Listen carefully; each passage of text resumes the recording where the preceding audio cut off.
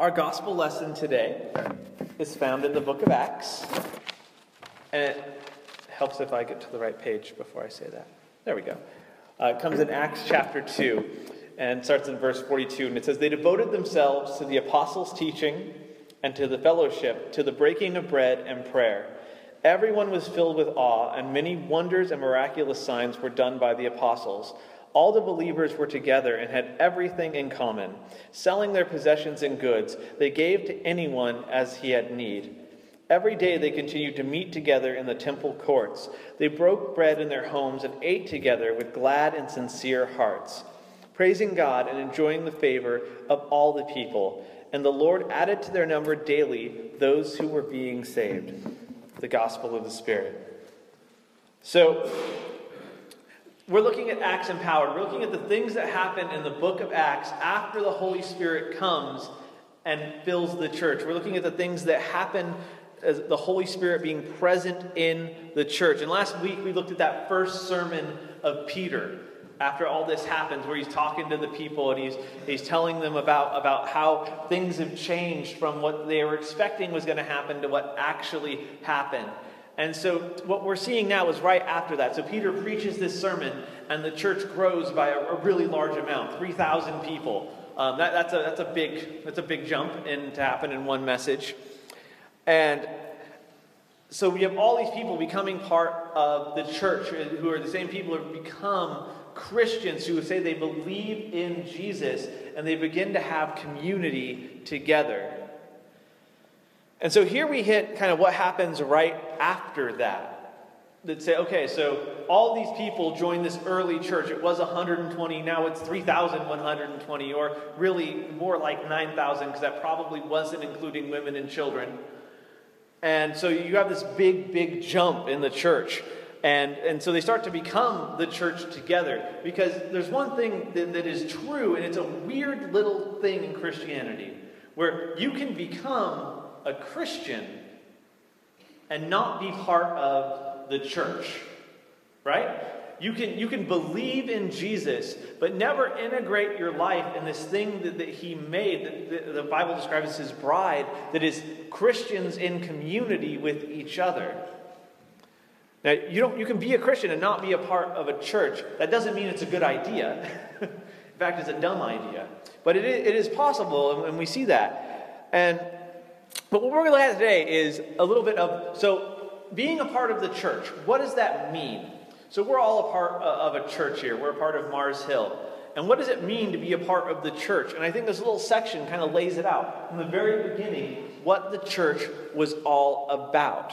So it starts with Acts 2:42, and it says, "They devoted themselves to the apostles' teaching and to the fellowship, to the breaking of bread and to prayer." Well, that's pretty action-packed right there. Like, the little verse has a lot of things that make the church. So let's talk about it a little bit. So the first thing that makes the church is that they learn about Jesus together. Right? Sounds a lot like what we're doing right now. They learn about Jesus together. And that's in a lot of different contexts. That can be learning about Jesus together on when we meet on Sunday, right? We meet on Sunday because Jesus was raised from the dead on Sunday. And so every time the church gets together, it's like a little bit of saying, hey, by the way, this resurrected Jesus, that's why we even meet. Why do we get together? Because Jesus was raised from the dead. Why do we do it on Sunday? Because that's when Jesus was raised from the dead. Because historically, you go back to when Jesus' time, they met on a different day. The Sabbath was on Saturday. And so the church eventually moved that. They said, you know what, that we're going to be a little bit different. We're going to meet on Sunday. And so when we meet together on Sunday, the first thing it talks about them doing is they devote themselves to the apostles' teaching. So these 12 guys who were with Jesus are teaching the people about Jesus. And so they're learning about Jesus together as a community, how it all comes together and what that looks like. And so one of the most important things that we do is we learn about Jesus together. We look at God's Word together. We unpack it and we say, how does this 2,000-year-old collection of books, more than 2,000 for the older part, How does this apply to our lives today? How does the resurrection of Jesus change my life today? How can I be more like Jesus today? They devoted themselves to the apostles' teaching. So that doesn't mean that they showed up and maybe they daydreamed a little bit. And, whatever. They devoted themselves to it. For these early Christians, this was an important part of what they did. We also devote ourselves to learning about Jesus together in other contexts. When we meet together in smaller groups, maybe you go to a Bible study, maybe whatever it is, there's all these different ways that we learn about Jesus together. We devote ourselves to learning about Jesus. It becomes a committed part of who we are and a part of what we believe as a church, is that we all need to know Jesus more. And so we need to learn about him more. So if you're not learning about Jesus in the context of other people, you're not really a part of the church. You could be a Christian, but being a devoted follower of Jesus and a part of his church means you're learning about Jesus with other people, because other people will help us to learn things that we might not have learned on our own, because other people see where we don't see. My wife notices things that I do that are wrong, let's just say, better than maybe I notice. I don't notice that I leave all the cabinets open after I empty the dishwasher. I just do it. Because in my head, I've put the dishes away and I've already moved on to my next activity. Maybe I haven't completely completed the one I was working on. Other people notice things that we do that maybe we don't notice. They notice our blind spots. And so that's why we learn about Jesus together, because other people notice things that we do that maybe we don't notice. Maybe they might tell you, hey, you know what? I see that this might be something that could benefit you in life. I see you doing this. Maybe there's a way I can help you with that. We see each other, we know each other. And as we learn about Jesus together, we can speak into each other's lives about the gospel and the resurrection. So the church learns about Jesus together. They devote themselves to the apostles' teaching. And it also says, and to fellowship. This is one of those Bible words that is in common in Christian culture. I saw a video the other day that was it was called Shoot Christians Say. There's a big parody of all the Christianese stuff in the church. One of the buzzwords is fellowship. We had such a great fellowship last night. And this is one of those, there's lots of Christianese that we can say better, that I try to translate into the words that actual humans say. But fellowship is actually a different one, because there's not another word that I think really encompasses what the Bible means here. Fellowship is the church living together in community, being a part of each other's lives, and then getting together as the church outside of a service setting to encourage each other and to be a part of each other's lives. When we do a game night, we fellowship. We're not necessarily, doing a Bible study, but we're in each other's lives. We're talking to each other. We're engaging with each other. When you have someone that you know who's a part of the church over for dinner and you hang out with them, well, then you're fellowshipping with them. And again, it sounds a little corny, but it's a really powerful thing. It's a part of what makes the church a church. If you're not fellowshipping with other believers and other people who are a part of the Christian community that you're in, then you're not necessarily being a part of the church. Because you can come to service, and I don't think this is really something we see a lot in our church, but you can come to service, show up, sit quietly, and leave, and never interact with other people, and never interact with other believers. And then if you do that, you're not really living in community. You're not fellowshipping with others if you don't have a life interactions with them outside of the church. Living in community is a part of being the church. Then my favorite part, which is to the breaking of bread, which means they eat together. I like eating. A little too much sometimes. And it's funny because you're going to actually see another example of this. In verse 46, it says, they broke bread in their homes and ate together with glad and sincere hearts. Eating is such an important part of the church. It gets mentioned twice in this passage. Amen. It's important. We eat together. And what's funny is heaven is actually often discussed as a feast. Eating is going to be a part of eternal life. We've talked about this before. someday when the resurrection has happened and we're made new, we have resurrected bodies, we're going to still eat. We're going to feast. How cool is that? So I figure today, when I eat a feast, like Thanksgiving, that I'm just preparing for heaven. I think it's a good plan. We eat together, and eating is a part of fellowship. For some reason, sitting down and having and sharing a meal as the church is important. It's a part of what we do. In a sense, we're practicing for heaven when we eat together. So eating together is a big part of the church. It's why we occasionally do our breakfast Sundays, because then we have an excuse to eat together. Pancakes, which are delicious. We eat together. We do things where we have food. Sometimes we have lunch before we do something after service, because it's important that we eat together. And then finally, this first little section, and to prayer. So the church prays. They pray individually and they pray together. Prayer is something of value. We've talked about prayer a couple of times in the last 6 months, but we remember that we pray because we want God to interact on our behalf. But we also pray because when we pray, we listen and God changes us. A part of being the church is saying God's Spirit lives inside of us because we live in Jesus. So we want to listen to what the Spirit is saying to us. Because if we listen to what the Spirit is saying to us, then we can be a part of what He's doing on mission. So we pray. So the passage goes on to say, everyone was filled with awe, and many wonders and miraculous signs were done by the apostles. So the first part of this, when we look at what it looks like as the church, is everyone was filled with awe. That kind of language in Scripture is language of worship. Everyone was filled with awe. That awe wasn't addressed toward necessarily the things that were going on around them, but that awe was expressed toward what God was doing in and among them. That's worship. That's a heart of worship where you say, hey, God's doing this, and wow, God is incredible. And so the church is called to be worshipers. And that's something that we do as part of our service, right? We take some time and Dan and JD get up and we have music, and that music all expresses awe or praise to God.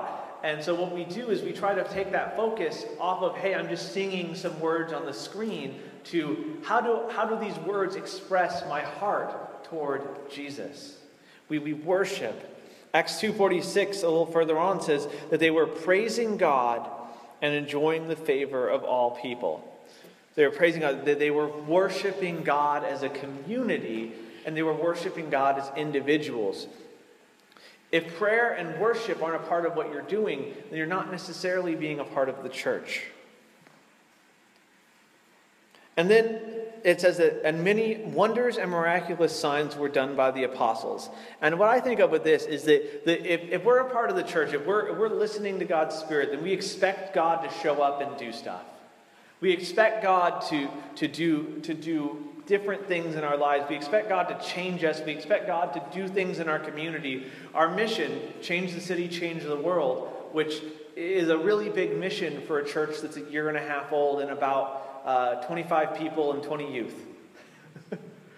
Sometimes you look at that and you say, okay, well, how do we manage this at all? Because we're a church that expects God to show up. Because we're empowered by His Spirit. God is able to do more than we could possibly do on our own. We expect God to do things that we can't do on our own. We expect God to show up and to change our city, and through us, in whatever way that is, to change the world. So the church expects God to show up. You don't just come to church and think, well, I'm going to come to church because I'm supposed to. I'm going to come to church because it's a good thing to do. You think, I'm going to come to church because I believe that God's Spirit inside of me is going to do something to make me different today. And going to make me more like Jesus. And He's going to do something with us as a community to make us more like Jesus. Because it's all about the community. Then, here comes the really fun part. All the believers were together and had everything in common. Selling their possessions and goods, they gave to anyone as he had need.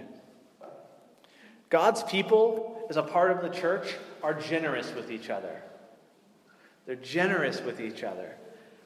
And what I love about this verse here is that there was nothing in here. The apostles weren't going up to people and saying, hey, you're going to sell that and give it to this person who needs something. There's none of that. There's no coercion. If you're in a church that's trying to coerce you out of money, you're in the wrong church. But instead, the church is generous. They see a need, and they say, how can I do something about that? Because they're doing all this other stuff before it. They're fellowshipping, they're praying, they're worshiping. So their ears are tuned to God's Spirit, and their hearts are tuned to each other. And they know each other, so they know when there's a need. And so nobody has to do anything. They just start selling their stuff or finding some money and giving it away. Saying, hey, you know what? This person needs something, so I'm going to do something about it. And this has changed in the American church in a bad way in some ways, and it's good in others, where people expect the church to have a benevolence ministry. And there's nothing wrong with that. Lots of churches I've been a part of have a benevolence ministry, where if somebody has a need, the church has a fund set aside, and they take a little bit of money and they help with the need, and that's good. And I'm a part of an organization that's out of the Catholic Church that gives a lot of money away, Catholic Charities. And when people have needs, they can go and they get their needs met, and that's good. And as a church, we do some of that. We have a small benevolence fund, because we're not a big church, nor do we have a ton of money. But we try to find ways as a church to be generous when people have needs. But it's even more than that here, where the heart of this isn't that people expect the corporate church to do something, but instead the people look for ways to help others. They look for ways to be generous. And it's always out of their own heart. We say, God, I see this need, so how can I be generous and meet that need? The church is called to be generous with each other. And then it says, and the Lord added to their number daily those who were being saved. So finally, the last thing the church does is the church multiplies. The church expands itself.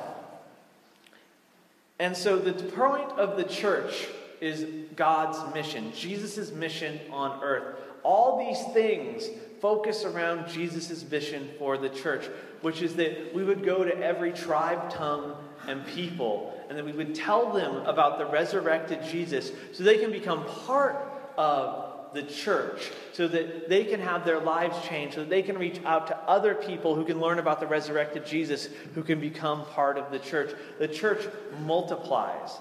And the key to all these things lead into this, which is that we're on the mission Jesus gave us, empowered by His Spirit to tell people about Jesus.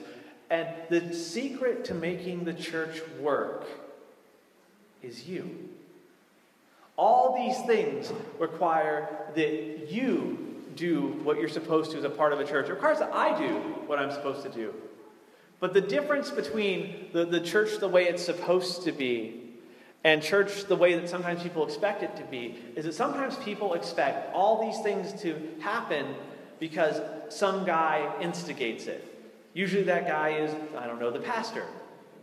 So the pastor needs to make sure that there's opportunities for fellowship. The pastor needs to make sure that that generosity is given to those who are in need. The pastor needs to go out and tell people about Jesus so that the church grows. The pastor needs to pray. The pastor needs to, go back to my list here. The pastor needs to help us learn about Jesus together. The pastor needs to passionately worship God so that all this stuff will happen so that the church will multiply. But that's not what you see in Acts. In Acts, you see that every single person empowered by the Spirit of the living God does these things so that the church grows, so that the church accomplishes the mission that Jesus gave them. Let's pray.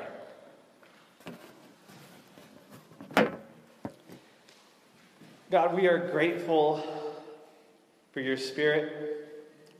God, we're grateful for a church that is a good church. God, I'm grateful to be a part of a church where I see these things happening. God, there's so many generous people in our church. There's so many people who are devoted to learning about you. That there's so many people who are willing to step in and serve. People who are willing to get together and know each other and live in community together. That we're all willing to eat together. God, there's so many good things and so many great things that are happening as a part of our church. But help us, God, to see the areas that we need to grow, God, because none of us are perfect. None of us have arrived at where we need to be as a part of your community. So show us the area that we need to develop, God. Maybe it's one or maybe it's two of these that we need to become intentional about. But God, for each of us, there's something that we can grab onto and say, Jesus, I need to be better at that. I need to be more focused on telling people about you, or I need to be more focused on prayer, or I need to be more focused on finding times to get together with people in the church and just hang out. God, to be able to create community inside of the church. For each of us, God, show us the thing that we need to look at and to say, today, Jesus, I commit by your Spirit empowering me to do this better and to find ways to grow in that. So that, God, we can be the community that you've called us to be. And Lord, for each of us today, help us to renew our faith in you.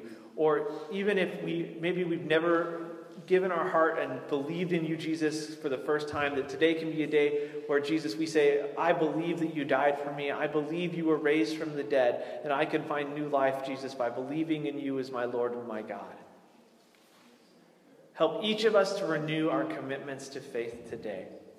And as once again you invite us to your table to remember your broken body and spilled blood on the cross.